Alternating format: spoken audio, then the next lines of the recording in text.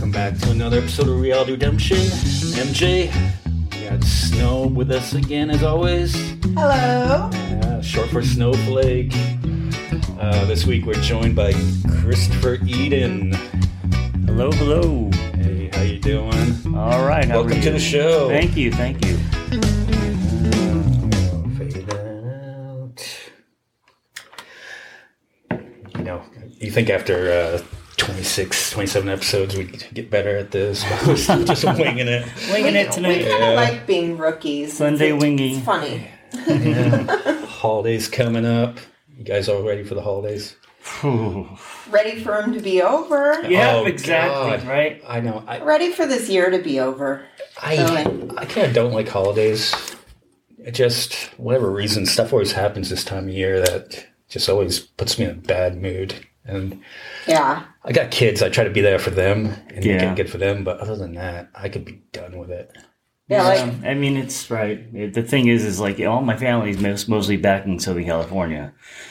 My mom and I are out here, so it's kind of depressing in a sense. And money's tight, and it is what it is. But yeah, we'll see what next year. Yeah, money's tight for everybody. God, this year with COVID. This year's going to be rewritten in the history books for sure. I mean, it's just I don't know. It's gonna. I mean, people say we're gonna recover. I mean, the spike is going up again, and yeah. I think maybe some people are getting a little careless. Like they're like, oh, a vaccine's on the way. So they're just like, but it's like, dude, you got to make it to the vaccine part too. Like they're going to give it to the healthcare workers and the emergency responders first. I mean, Right. And we're not going to see it till April at least. Yeah. I think they were saying like, before the end of the year, the emergency responders will get it, and then everyone else should be able to get it by April, but then at least almost everyone should have it by June. I think were like the deadlines. That's what I heard last. I don't know, because it's been a year since I've been to a concert, and for me, that's just ridiculous. Yeah, you told me about the ones you were ready to go to, and I'm like, yeah, I know. What happened to the drive-in one? They canceled it? They canceled it for whatever reason. Maybe they didn't sell enough. Who knows? No, it wasn't that. I think probably someone on the crew probably got it or something like that. I can't figure out because they were still having other ones. Just the one I was supposed to go to got canceled. But, just like yesterday at the Blackbird Brewery, so Evil Empire was supposed to play, and Anthony, the guitar player, he's really sick and not sure if he has it or not. And then there's another band that backed up because one of their guitar player, I believe, confirmed has it. So, but it was fun just to get out for a little bit. Were there many people there? About 50-ish. Is everybody social distancing? Were they mostly outside? Yeah, it was all outside. It was that back stage area. Yeah. Well, I know they leave the inside open too. Yeah. Oh, there's tons of people in there, not masked up, unfortunately. Yeah, that's why I won't. Yeah, I'm like, it's a catch-22. I'm like, I love to see live music, but... Yeah, I mean, I was on the fence about taking the vaccine, but if it's kind of like, well, you need the vaccine to go to a show. You know, I don't know if you have to show a card afterwards once that comes back. Yeah, like, I'm going to take it because by the time we get to take it anyways, there will be a bunch of people who already took it. So won't we know? And they say that basically it's like the flu or whatnot. You can even if you get the vaccine, you can still get it apparently, unless you build up proper antibodies. But that percentage is actually low, though, of people. Okay. Yeah, and this vaccine is not like any other vaccine. Like the flu vaccine will like give you a little bit of the flu, it's actually the last year's. Mm-hmm. But this one does not give you COVID at all. What it gives you is the antibodies. Oh, okay. In your system. See, we all hear different things on the news, you know. And my mom, I know. She always watches these Daily Blast Live and all this, and all these people think that there's little microchips in the vaccine that are going to track you, and all these conspiracy theories. Yeah, the conspiracy theories. This town's full of that. As you know, I'm not taking the vaccine because I don't want people to track me as I type this on my iPhone. My thing is like I'm pretty much like with the people that don't want to take the vaccine. I feel the same way about them that I feel about people who don't want to wear the masks. I'm like, I'm done arguing. I'm like, if you don't want to take it, fine. If you don't want to wear a mask, fine. I mean, that's why I don't really go anywhere though. Not in Kingman. Like I will go. I feel more comfortable going to Nevada. Good thing we're close because they're at least following rules there. Well, I'm wondering if the governor is gonna or our mayor is gonna remandate. She can't. She can't. Oh, another council person that did not vote for the mandate can bring it up again. So there's a couple new council members that got sworn in this week. One of them technically could bring it up again. But they're not going to because they're ultra conservatives too. Right. They ran the council people are supposed to be nonpartisan. Yeah. And they purposely, when they were running, put it out there that they're like conservative because they know that this is an ultra conservative town. Yeah. And they wanted to win those seats. Even though council So they basically, I mean, I don't know how that's like not against some rule. You're not supposed to even say your political party. Yeah. And it's interesting doing deliveries for DoorDash and Postmates. So I'm seeing these different places. Apparently now the Taco Bell over on Stockton Hill, their lobby is completely closed now again. Okay. But the one over on Andy Devine, they're open. It's like, but it's the same owner, so that's weird. Yeah. So maybe that one had a COVID breakout, and they're like they had to close it down. Maybe something like that to disinfect or whatever. I guess the whole point where I was going with this is, missing concerts and stuff like that. Tangent. And music is like therapy to me. Oh, yeah. Especially live concerts and that feeling. Even though I'm an introvert, I like being in the crowd and the experience and 10,000 people all singing together, And the biggest thing, too, that bugs me is when they try and defund music in schools. I have a huge sticker, "Keep Music in Schools" on my car, and it has helped me through the darkest times. I mean, when I was in Taiwan touring, I was so lonely, and I used to put it in my headphones and go to sleep and just wish for the best the next day. But when I see kids accelerating in music, you can see the passion and the pleasure in their eyes. I've got a few friends back in California that teach music, and they don't have hardly any money. My friend Brian had to actually buy his own new music stands out of his own pocket because they wouldn't fund him for basic essentials. Like all teachers, right. Yeah, teachers, all teachers. Underrated teachers. They've been doing that. My mom's a retired school teacher. She's been buying her own supplies in the 80s. When I was a kid at school, she's like, I have to buy them because the school doesn't provide it. It's horrible. And then the kids go without. It's awful.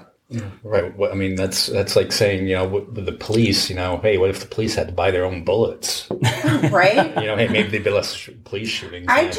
I don't understand why if we're supposed to be like the number one country, like that's what they're always telling us. Why in the hell isn't education even valued? And no matter what type of education it is, yes, music is important. All the arts are important. Yeah. Mm-hmm. Right. And, with, mental health is a big thing, and I think if we did prioritize music more. All the arts, like all the outlets of arts, I think that does help with mental health. I mean, because I'm into more of theater, I like music too. Say theater, yeah. But I'm really into theater, and that was one of my favorite things that I did this year was being in that play. I feel so much better that I did it. It gives you a sense of expression too. You know, it Right. helps you.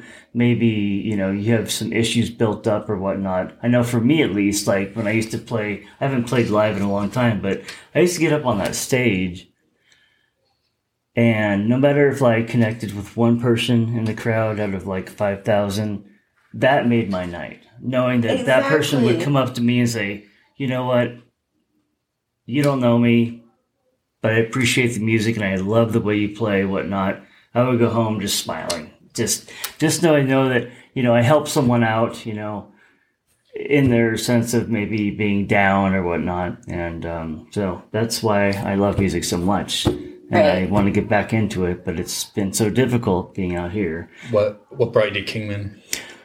My mom moved out here in 2000, about 4.5 years ago. Her friend came out here, bought a house, and said, "Oh, it's the best place to live in the world." La la la. She moved.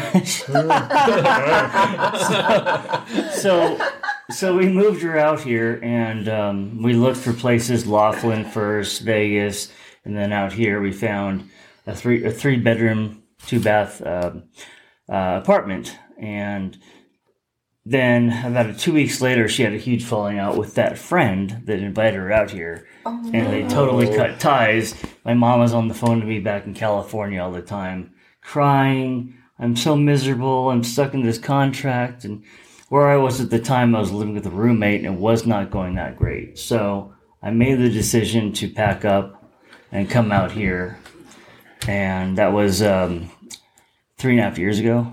And it's been a rocky roller coaster out here for me, I'll be honest. Yeah, I mean, I think it has for all of us. I mean, we rag on this place a little bit, but we do have a really good circle of friends. It a is. small circle of friends, but they're Yeah. just a bunch of really good people. Yeah, there's... Oh, and I wanted to ask you too, since you're from California, do you have to experience a lot of the folks here, like having a cow about California when you tell them that's where you're from? Don't California, my Arizona. I know, yeah. Boy, do they get mad. I get mixed emotions, but you know what? I've met a lot of people that have moved from California area Right. out here. Right. You know, Oh, a lot of conservatives move here from California because they get sick of the California. They get Yeah. sick of like how expensive it is in California, and so, like that's- some of it, like they don't.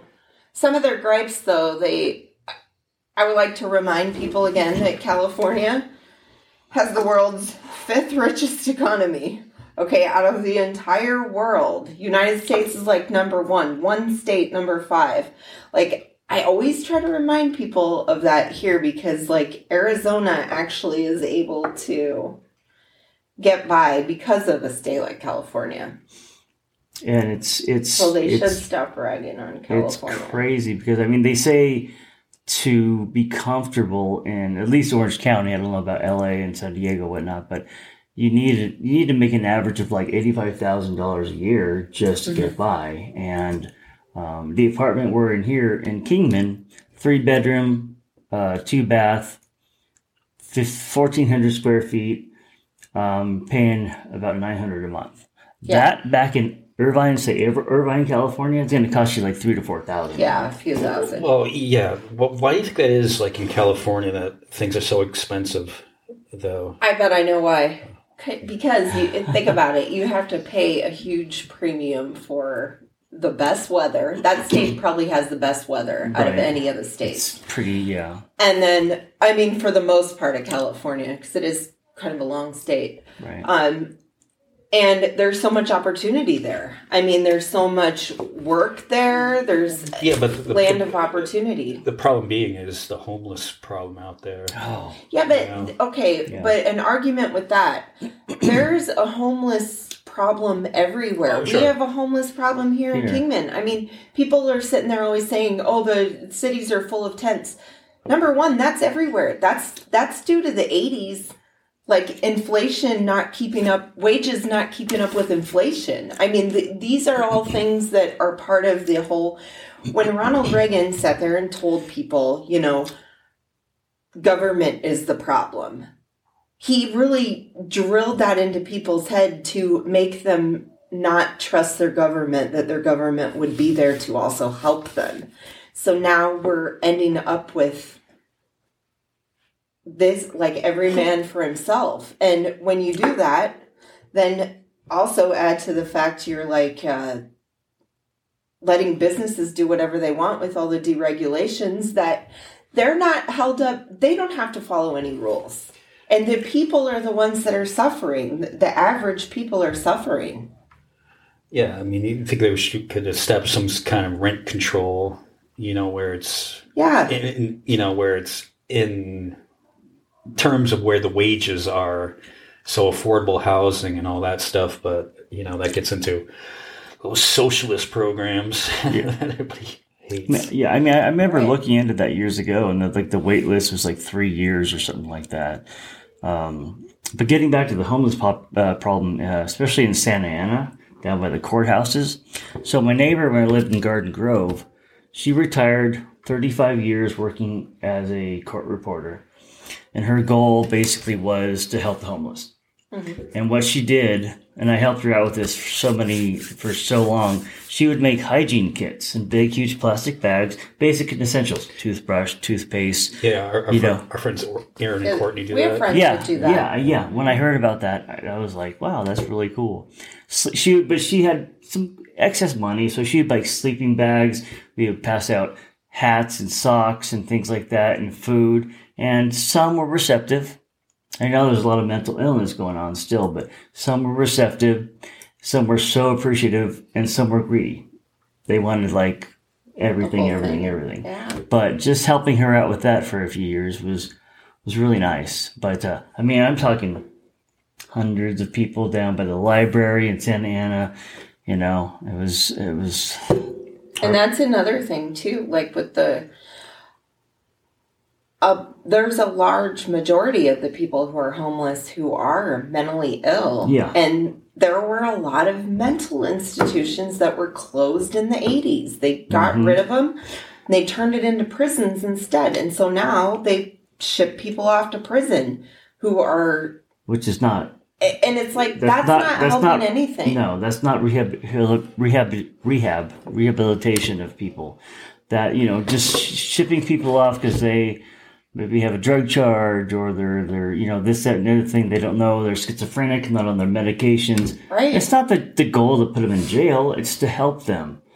And, personally for me, when I moved out here, I was with Mojave Mental Health, and I went through 8 caseworkers in a year, 2 psychiatrists. I was like, this is the crack I'm falling through. So I just quit. Yeah. Mm-hmm. Well, the problem being is, in a state like Arizona, there's not proper funding. Yeah. So these facilities can't afford to keep the good people. They go out to a bigger city. That's what I was told. Is a lot of like maybe residents, whatnot, will come here, do their time, or realize they don't want to be in this maybe slightly rural town. They'll move on to bigger things. And that's the explanation that was given to me all the time. I mean, that's healthcare across the board, not just mental health care. And healthcare, it's mental health care is so, I don't know. I mean, it's like, I'll admit I take medication and all that, and I don't know if it's working or not. I don't feel like a light switch is like, whoa, this medication, I'm a different person. I don't feel that. There is something called a GeneSight test, which actually they take your DNA and they match up with the medications you're taking to see if those medications are actually going to work for you or not.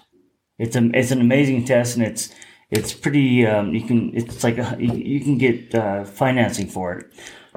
So it's something like I'm diabetic, so I take, and I high blood pressure, so I take about 9 medications every morning. Wow. Mostly physical, 2 for depression and anxiety. Mm-hmm. But again, if your DNA makeup is not taking that in properly, then there's no point in taking it. Anyway, that's something I want to have done. But again, my primary care doctor, she never wants to give me a referral and things like that. Oh, that comes to insurance and everything. Yeah. Else. I mean, that's part of the problem too. If we would get rid of why healthcare has to be such a business. Yeah. And a making money business. Right. And big pharma if we actually cared. But that's another thing, like getting back, like to, I believe that some of it is like your genes and your DNA, but I think a lot of it too is the way in which our lives are. You know, I'm like, if they gave people better opportunities here, like there were better wages, there were benefits, you know, they had health care, you would have happier people. Like that would solve a lot of the mental health issues right there, like the ones with depression and everything. If they had, like, I'm so sick and tired of hearing people talking about how people are just lazy and they don't want to work. Yeah, you're always going to have that small percentage. Yeah. But there are a lot of people who find real value in work and they get a lot of self-fulfillment out of that. Yeah. And they just want like a better opportunity. And if we had people who, like elected officials, which we have some, but there's a lot of them who just don't care, and they're more about like making money from like the lobbyists and everything. It's all a money making scheme, basically. I know that, you know, being out of work for the last few weeks, it takes a toll on my mental health. Well, yeah. Right. It's not like you want to do, you don't want to be out of work. You would love to have a job. Yeah. You know? It feels good. I mean, the productivity just enhances your mental well-being, first of all. Yeah. Plus you're just not sitting home just thinking, woe is me, and thinking about your problems all day. Yeah. Right. You're busy. I've been doing that since January, you know. Rent-A-Center laid me off, or other words. So it's been a hard, you know. So thank goodness I got into the delivery business with Postmates and DoorDash, and that's helped. But it's like this. It depends on the day and whatnot. Nothing steady. Yeah. How is that though during these times delivering? Isn't that a little sketchy? Well, when and I think I started in March, maybe April. It was no one wanted to leave. And I was also doing Instacart, which is shopping for customers and delivering their groceries. On average, I was making $500 to $600 a week. It was that busy. It was like full time. Cool. It's died down now, but it just depends. Not sketchy, but yeah, I've had a few situations where people have given me different addresses, and you know, I'm driving around trying to find them, and they're like, "Oh no, you need to go to this location," and they're bouncing around. Like, you know what? Huh. So for the most part, Scammers. People are pretty cool. Yeah. I try and do what I can, and then another thing I try and do. You're talking about people that are fortunate to have a job. You know, I do see people working at McDonald's, Burger King that are, you know, I'm 48 or 47. That are like even older than me, and to me, I look at that, I'm like, that's awesome. They're doing what they probably can to get by. I met this girl at Panda Express, and so I started this little campaign with myself to try and, I try and give someone a good compliment once a day, no matter who it is. Maybe I'm going to make their day a little bit better. I do that too. You know, it's the right thing to do. Mm-hmm. So I have like a stack of thank you cards in my car. I gave one to our local fire department by my house, the KPD, the sheriff's department, just saying thank you, because all the negativity in this world in regards to first responders and law enforcement, they need to hear that. And then this girl I met at Panda Express, she went above and beyond, and I just gave her this card for her and the restaurant, and I just said thank you. And sometimes people look at me kind of like strange, like, why are you giving me? What's your alternative motive? I'm like, nothing. I just want to make your day a little bit better. So, a little gratitude that goes a long way. Just like a thank you, you know. I like to tell people, like, too. I mean, if you notice, like they're wearing something cool or something, then give them compliments, like to make them feel better too. Because sometimes, like, you never know what somebody's personal struggles are. Yeah. You never know if they had, like, a really shitty morning and they, like, just needed to hear one thing nice. Exactly. And it brings me to happy tears, when you can see maybe they're having a bad day or they're stressed out, there's burgers backed up at McDonald's or something, and then I'll just say, it's okay. This one guy at McDonald's on Stockton Hill one day, he was just all over the place. I go, come here. Take a deep breath. I just I'm not a psychiatrist or psychologist, but I said, dude, take a deep breath. The day is short. You're going to get through this. Trust me. I know it's stressful at this time, but just look at the big picture and just know that you are appreciated. He's just a great worker, but he was having a tough time, and just little things like that. Just if you could brighten someone's day by something small, that's what we all need to be doing. And then you have a lot of people just bitching and moaning about the littlest things, right. like the Facebook page, Orchids and Onions. Yeah, I have to back out. I don't even follow that anymore. Yeah, I get so it's all onions. Yeah, because it's like, they screwed up my order at, McDonald's. Okay. And it's like, is this the first time that's ever happened to you? Like, what? Yeah. The fact that you took extra time out of your day to go on and type and complain about it. Like, you already didn't complain in your car right. on the whole way home. And then you're like, I'm going to light them up on here, too. Because I just haven't had enough. Like, yell at them in your car. That's appropriate, Yeah. Right. So, and, if something like that happens to me, like my order gets screwed up, it's annoying for like the first 10 minutes. Then, guaranteed an hour later, I'm not even thinking about it anymore. Yeah. Right. Or call and make a complaint. Like, they always give you the receipt. Like, make a complaint that way. Then, if they're that mad, then you probably will get a coupon for a free burger. I don't know. Calling those numbers, though, that gets even more annoying. Press 1 for this. And you can't get a hold of a person, and you get even more frustrated. So you tried it. Don't even bother.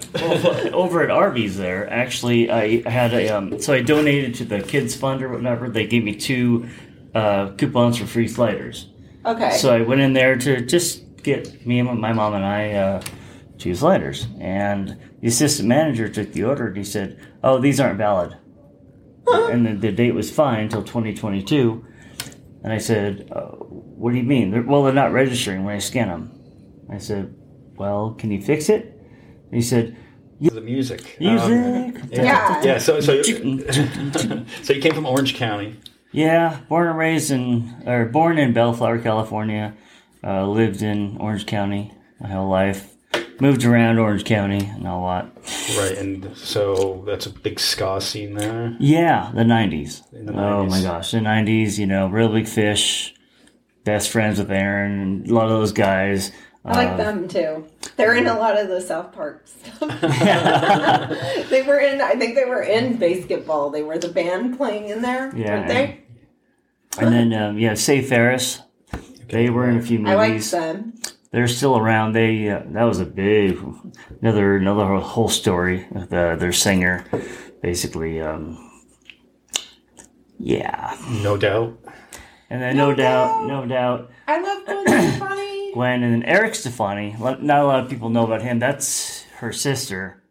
He went. He went on to The Simpsons, right? He's an animator. He's an amazing animator. And so, I can't explain how. So my first band was in I was like 20, maybe 20, whatever, how old that was, but it was just a 3-piece band, and my first band, and we used to just play around, little places. And the thing about Orange County, we had a lot of little, what they call DIY, do-it-yourself venues, which were sometimes it was a donation, and they would let people in. And Coos Cafe was a coffee house about the size of this room and that one. No stage, but that's where No Doubt got their start. a bunch of bands got their start there, just because it was a cool place to play, no alcohol, just coffee. And then it just, it just went on from there. Different bands, I try out and play, don't like it, but, the two favorite bands I enjoyed, was Abducted, and we were, full-on ska band with horns. Our drummer was more of a rock drummer, but he could still play the quick ska beats. And like I said earlier, we got this offer. We auditioned to go over to Taiwan. All of our stuff got freighted over there. 3 months. We didn't realize we were going to be in like a very, very, very rural village. We would drive down the street and see people just like peeing in the streets, and very rural. So it was very humbling. But at the same time, we got very sick because of the water. We had a tour bus. We had a translator and things like that. So it turned out to be pretty good. But, we got a little stir crazy because there was nothing much to do. 3 months there. 3 months. 3 months. Wow. Yep. January 1998. Yeah. Was the money any good? Well, I had so many bills. Like, I was sending my money back to my mom to pay my bills. I got home and I had like a few $100, but like our trumpet player who was 15, no bills. He got home and he had, a nice savings going. So, but it was at their biggest amusement park, and it's called Window on the World in China. And the whole theme was about miniatures. They had like an airport with miniature airplanes and all that. And then we got to know the staff, and they had a gymnastics group, and they became friends with us and all that. And we had like it was kind of cute. We had a little like groupie fan club. At the time I had bright blue hair, and like this one girl, Peen, she came to the show and she had bright blue hair just to match me, and it was kind of flattering. It was kind of cool. But so we would play 4 days a week, 6 days, 4 times a day, 6 days a week. And we would do like, a few songs, and then the country western singers would come up, and then the magicians would do their thing. So it was a whole like... So you were just in one venue. They weren't like touring. That wasn't a tour. That was just the same stage. Our equipment would just cover it up every night.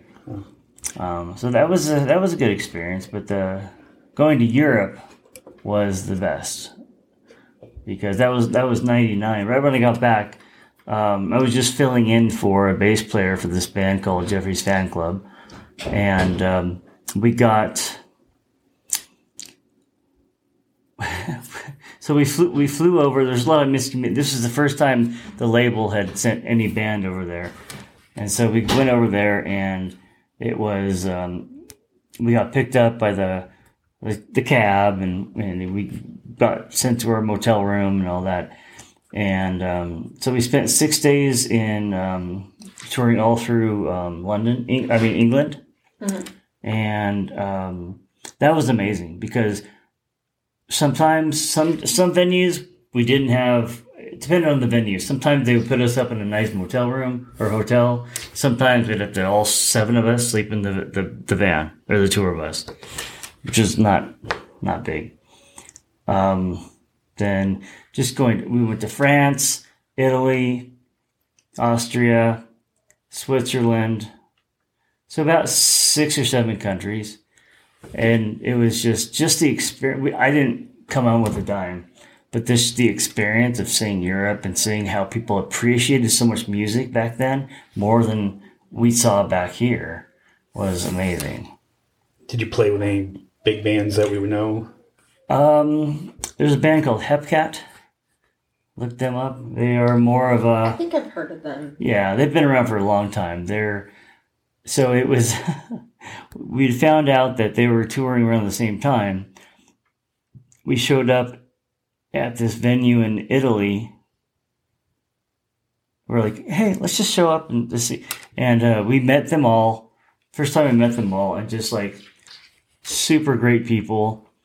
And they basically said, did you want to open us? There's like 6,000 people there. Do you want to open up for us, like, by chance? And we were more of like a ska punk band, and they were more of like a traditional, like, reggae, Jamaican kind of band. Okay. So we're like, shoot, people are gonna, like, I'm not sure how they're gonna react to this kind of music with distortion. But again, it's like how great it was to see people accept, because a lot of people back here, a lot of people back in the USA, they're very snooty. They're like, I only like this. Oh, if you sound like this, I don't know. But over in Europe, this was 99. So I don't know how it is now, but they were so open to us, and it just had a good time. And it was a place that it was open till 5 a.m, and basically just crashed their show, and they invited us to play. So that was really fun. Cool. Is it nerve-wracking getting up from 6,000 people? I just imagine them all naked. That kind of helps. No. A lot of times you can't see because of the lights and all that, but, we knew the songs. And I was just a fill-in player. So before he left, I only had 2 weeks to learn like 20 songs. And these are like not easy songs. These are like, ska bass lines and all that. And so, the band one time, they called out a song and they said, let's play Dream Girl. I'm like, we didn't. And somehow I pulled it off, and they're like, good job. Austria, that was in Austria. But just the experience, just seeing Europe and just playing with the other bands, local bands, were so hospitable. They took us in sometime to, sleep over at their place when we didn't really have a place to stay. So for the most part, that was fun, Cool. Are any of the music that you've done on iTunes or Amazon? I am so technically challenged these days.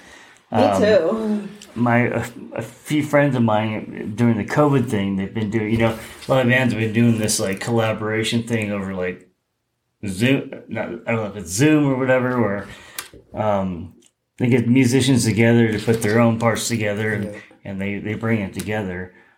I would love to do that because I used to have it set up years ago where I could actually basically plug into my amp, headphones on, and I could hear myself playing, and I'd press an MP3 and it'd play along to the song. Yeah. I don't know how to do that anymore. Because that's how I taught myself how to play. In 1991, when I was 17, I got my first cheesy bass guitar, put in Nirvana's Nevermind album, and just listened to. I don't play by music. I just play by ear. Right. So I just basically started following the parts of Chris Novoselic, a bass player, and that's how I first taught myself how to play, just by ear. And that's how I learned how to play guitar. Yeah, a lot of people do that. You'll be surprised how many musicians that are huge musicians. Flea from Chili Peppers can't read a lick of music, but look how great he is. I like Flea. Like he's a good basketball player too. Like my kid wanted to know how to play guitar, and he goes, "Well, how does he do that?" And I'm no good at the guitar, but I can listen to it and go, "Okay, this is what he's doing." Yeah, and I can mock it, and go, my kid's like, "How did you know that?" I'm just, I don't know. I just know. Yeah. I mean, I got this guy from Nigeria right now online. He's like, "Can you teach me how to play bass guitar?" And I've never given lessons. I know the basics, and I have a book on how to do the basics and all that. You start out basically like kind of like the blues chords. Just simple 1 to 3 progressions. But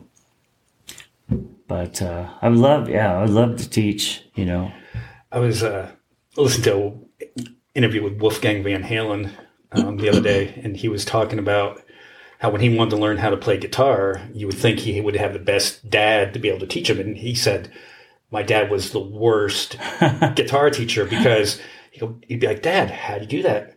And Eddie Van Halen would just pick up the guitar and go, "Yeah, this is..." Yeah. He goes, "No, how do you do that? Break it down for me." And Eddie Van Halen couldn't break it down to simply show him how to do it. Yeah.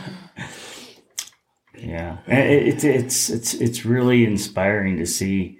I don't know the name offhand, but there's a few kids out there on YouTube that they're just born with the talent. Right. It's amazing, like when these bands, older bands, and they need a replacement player, they just go to YouTube and they find somebody that does it. It's kind of like how Journey found their singer. They found a Filipino guy that couldn't speak English, but he could imitate Steve Perry really good. Yeah. He does it better Steve Perry than Steve Perry now. No, sounds you can't almost replace exactly Steve Perry. like him. Yeah. But there's other bands that have done that too, that they found people on YouTube as a replacement. Well, what's his name? Adam Lambert, the whole Queen thing. Oh, I think no one can replace Freddie Mercury. No. That is one person that has the vocal range. Oh. Well, at least with Queen, they don't go out touring as Queen. They do it Adam Lambert and Queen. Yeah. I know. That would be, I don't think they could do that, as that name. Yeah. That was the one. And I like Adam Lambert, but no one I never ever be Freddie Mercury. Never got to see Queen. Have you ever listened to Under Pressure without the music part of it, and it's just the vocals of David Bowie and Freddie Mercury? Yeah.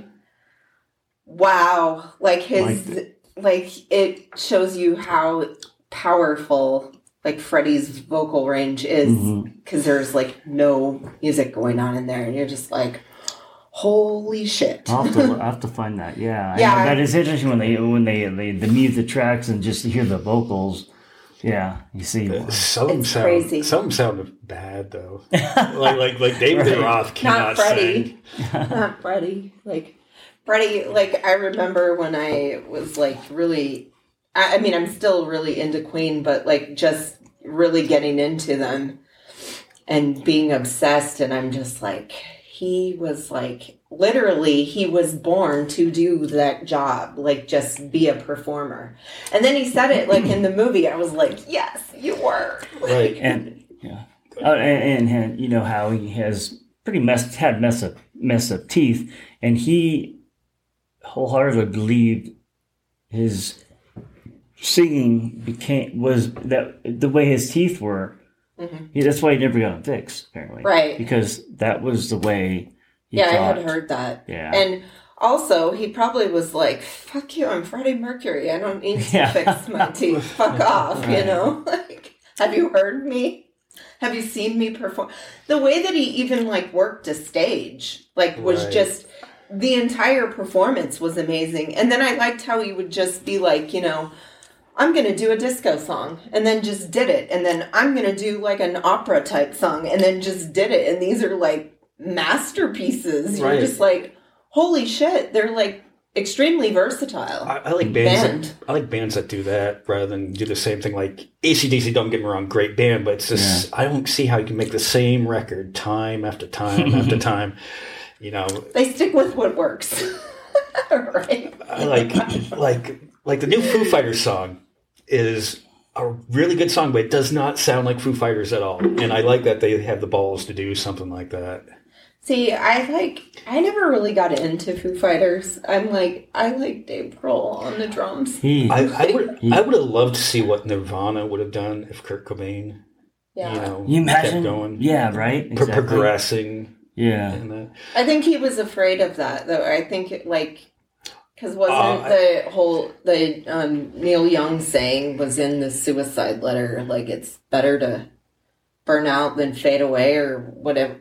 Is that I can't remember the exact line, but I think he would have gone to make amazing music. Maybe not as Nirvana, but maybe as a solo artist. Yeah. I don't know. I think he was. I just think he was afraid of Neil Young not being good anymore too. Neil Young is another one though that doesn't really give a fuck about the mold. He's like, I'm not going to do Rockin' in the Free World again.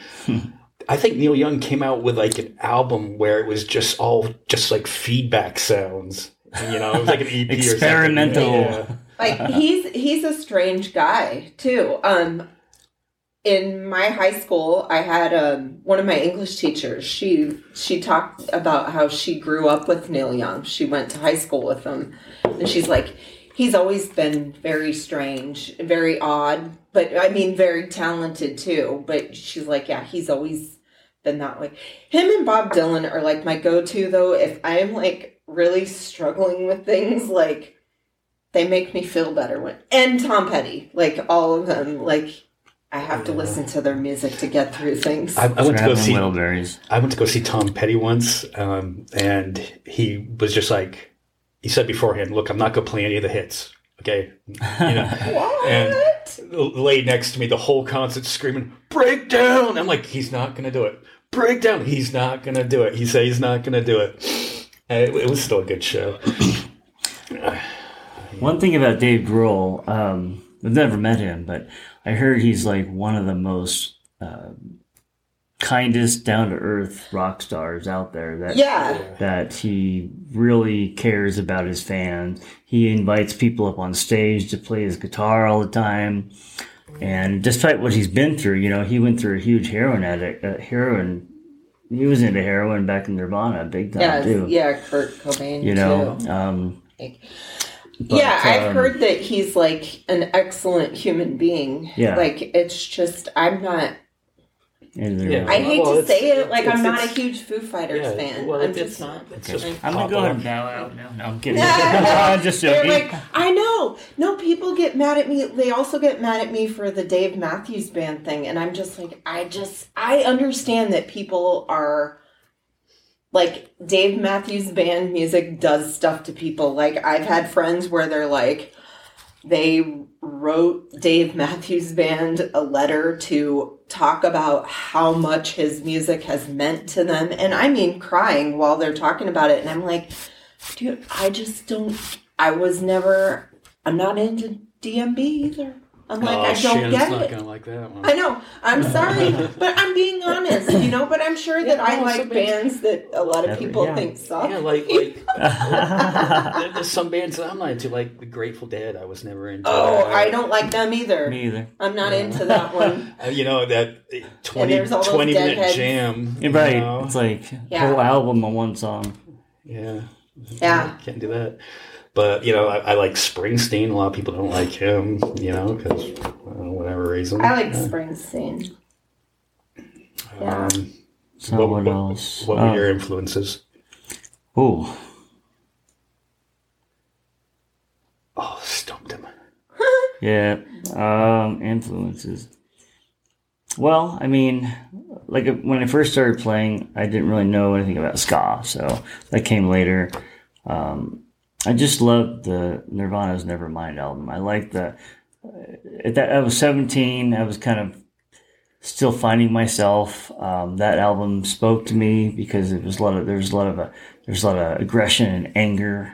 Mm-hmm. And so that helped me kind of get through some things that I've been through in my life. So that kind of helped me connect to get through that. I want to talk about... I never got to see Nirvana, but a couple years ago, the Foo Fighters did Cal Jam out in California, and they had they had a reunion of Nirvana, but of course Kurt was no longer there, but he brought different people, and Joan Jett was one of them. Mm. Oh, yeah. And, I've heard the song sheet. They did Smells Like Teen Spirit, and I've never seen that song live, and when that riff kicked in... It was just goosebumps. It's the most simplest riff, but man, it was so catchy. Yeah. And that's the thing about music is having that perfect, what's called hook. That's the little part of the song that it'll just catch you and you remember it. And that's the good thing that's the nice thing about writing. It's amazing how that album just turned the music scene upside down. Yep. Went right from, instantly, that song came out and all the hair bands died. Yeah, I've heard that. Yeah, I think it was because his music was so honest too. Like it kind of bothers me sometimes when there's people in the conspiracies about that he was like murdered.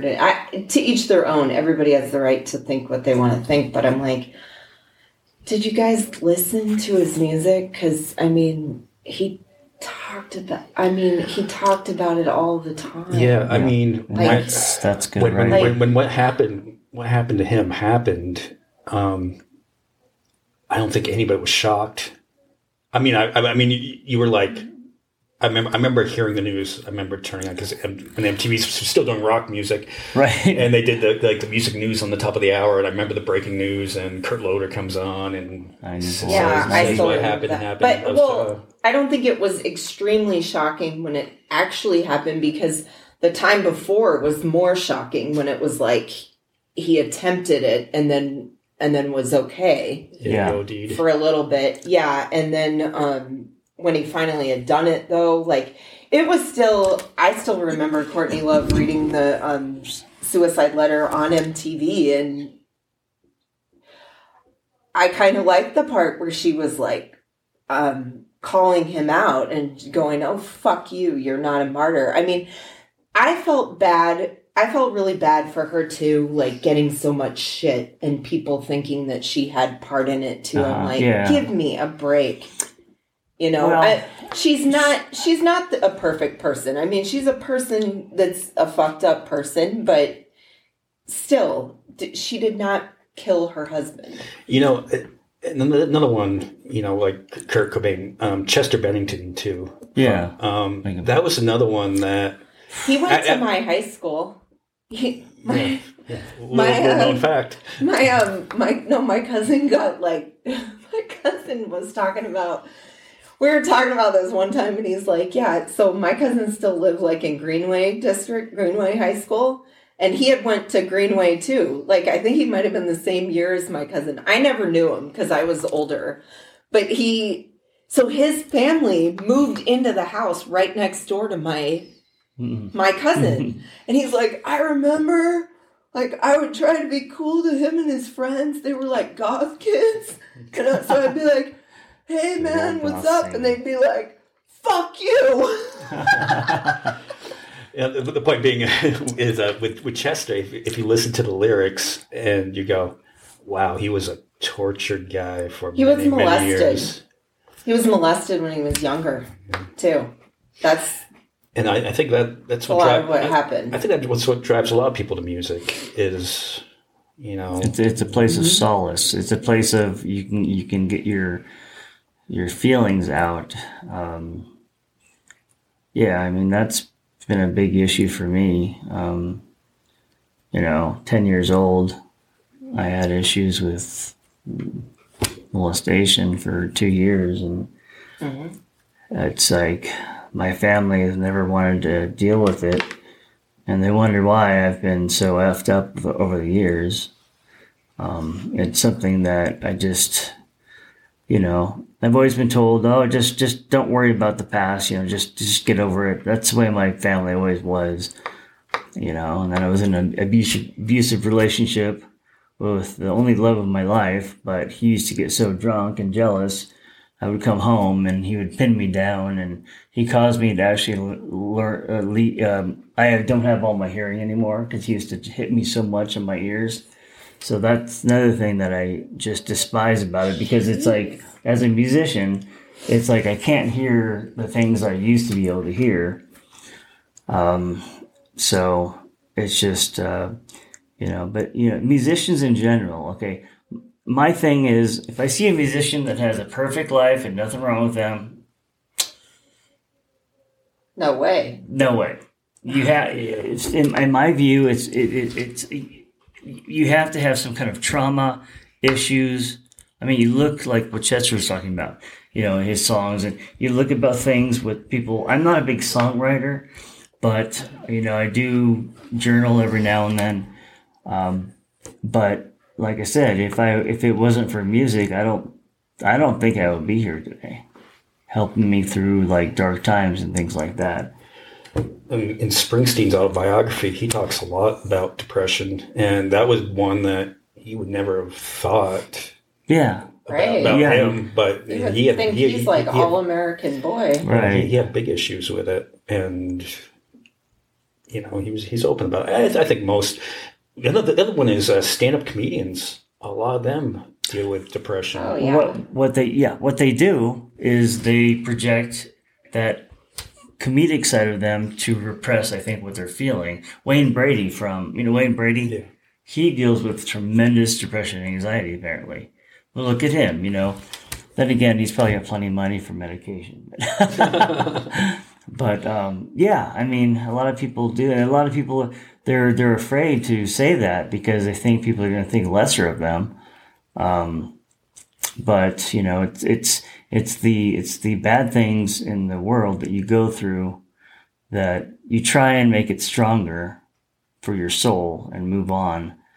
But there's certain things where I hold on to the past way too much, So another thing is with Weezer. So in 2002, their bass player Mikey stopped showing up for video shoots and recording. And at the time, I was really connected with some labels and things like that. And I got a call. And I said, Chris, not sure if you want to try and attempt this, but I have a connection with Weezer. They're looking to audition bass players. Like, at the time, huge fan. Anxiety was not controlled at that time. I basically never got back to the person. So I missed a huge opportunity to probably be in a nice band right now, but I connected with Scott Schreiner, who's the current bass player since 2003 to current. A great guy, and we've shared stories and all that. But, it's another regret, I think I've told this story on this podcast once, but back in it was mid-90s, I had an opportunity. I was hanging out with this guy who worked in radio in New York City, and, he was just like, "Hey, you're really funny. You should come down and audition." And for whatever reason, me being me, is I didn't have the confidence in myself to go do it. Right. And which, looking back, I should have. Yep. Exactly. Who knows?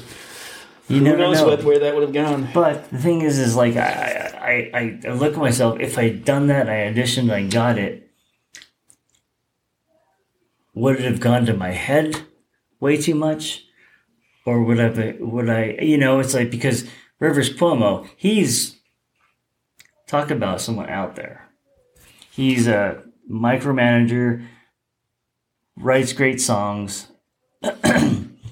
But the thing is, talking with Scott Schreiner, the current bass player, he's told me there's been, there's control issues and whatnot. But hey, when you're at that level, getting that paycheck, having fun, playing something that you like. They're more of a, they went through a lot of different stages.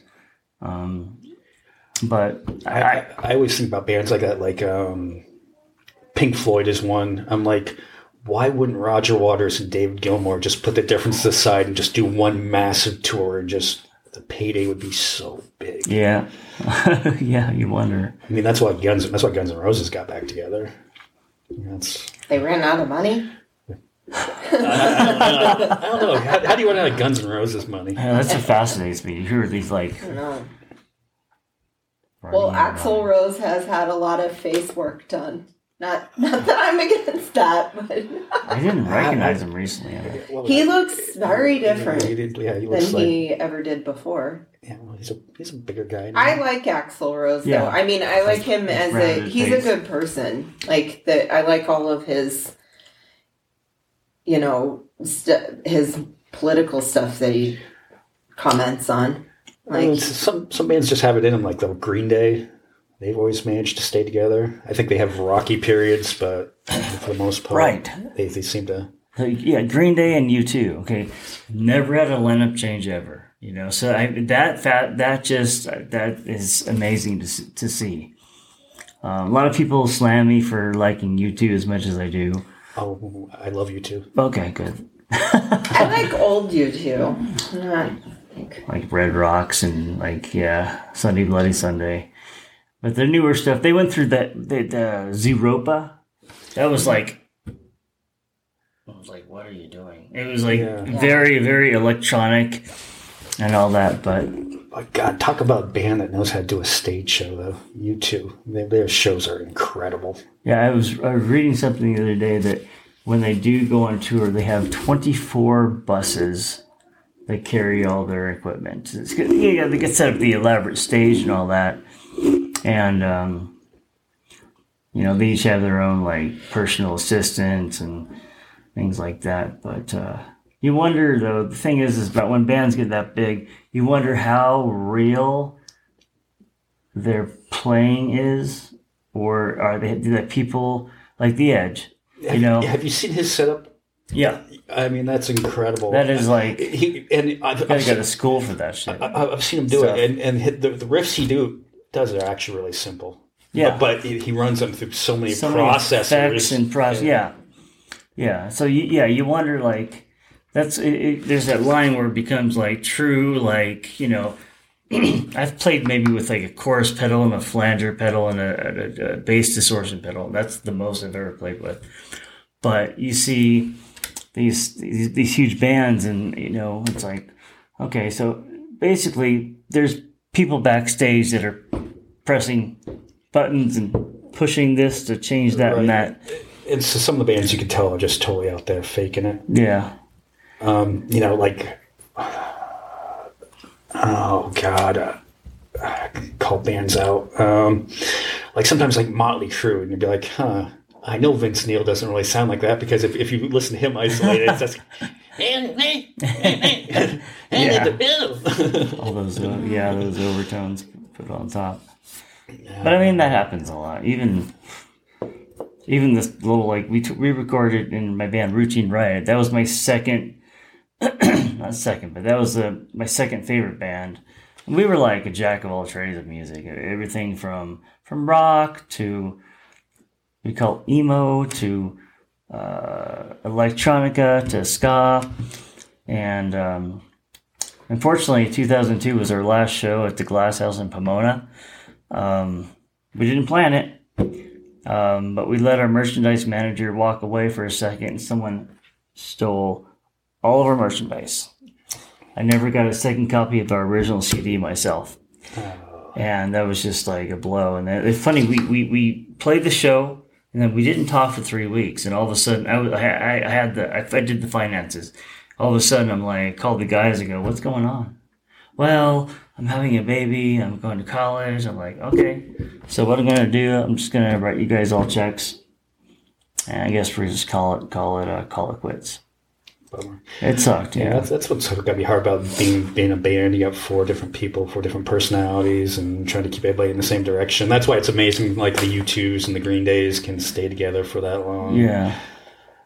But again, I guess they take breaks from each other for a couple years at a time. Yeah, kind of cool their jets or whatnot. But yeah, that was with Routine Riot. It was like me and the drummer, Ryan. We really wanted to take it to the next level, and we could have. Keith, our singer, and Ryan and Tom and Scott, our keyboardist, guitar player, singer, they just wanted to do it as like just a fun, like local thing. So the big thing about when you join a band, I remember talking to Brian T-Bone Willie. He plays trombone for Safe Eris. I remember talking to him one morning, and he said, the biggest thing when you do join a band, get together.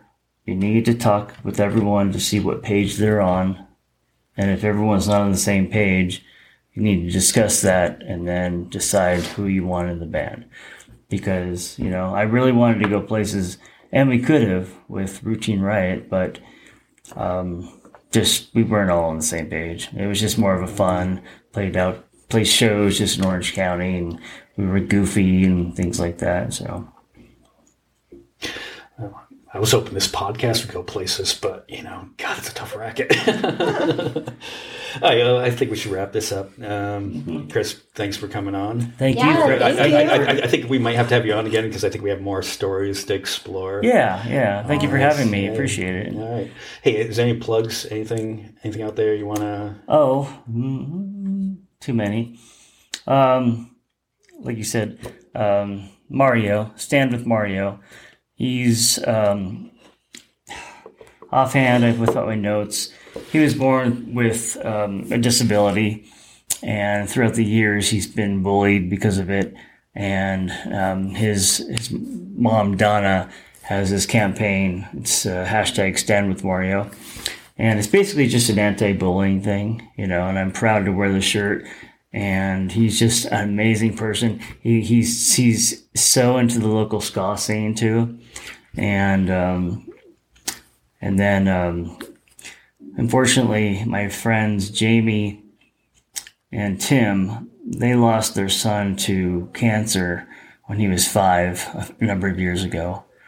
And that was really hard because he was doing really well. And then it just came back and it took his life. And they still struggle every day, and they do a journal every day about things. And so it's just doing the right thing and trying to help people out in this world. That's what I like to try and do so much. I don't have a lot of resources or money, but like I mentioned, just giving a simple compliment or maybe like just a simple thank you card to people that I see that are not so much struggling, but they're out there and they're doing what they can to get by in these hard times. And you know, it's not about reflecting on me like, oh yeah, I did this good thing. It's just making someone maybe that has a bad day going on, maybe turning that frown upside down into a smile. Yeah, I try to tell the people closest to me, I try to give them positive affirmation every day and tell them that you care about them and that you love them. And it's like you and I've been talking about certain things, you know. You know, sucks that, you know, I'm glad we're able to talk about that. Yeah.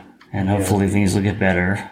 Yeah, I mean, because, you know, we always talk about this. You know, if you're, you know, depressed and going through stuff, the best thing to do is turn to a friend and try to talk about it. Yeah. Rather than wallow in your own head. Especially when you have too much time on your hands. Yeah. Stir crazy. That's the thing is like, I'd rather be doing something and be busy. But at the same time, is, you know, people that do have anxiety or depression oftentimes have a problem reaching out. It's just like with addiction or alcoholism. It's like when I get that craving to do something in my past that I'm not proud of, it's like the last thing I want to do is reach out to someone to talk me out of it. Does that make sense? I mean, I don't know. So sometimes you just like to.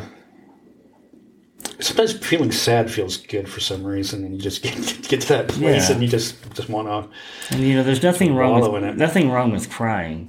You know, I'll sit sometimes and just cry my emotions out, and it just helps me feel better. Maybe it's not something specific, but it's something just feels like it's just like kind of cleansing myself in a way.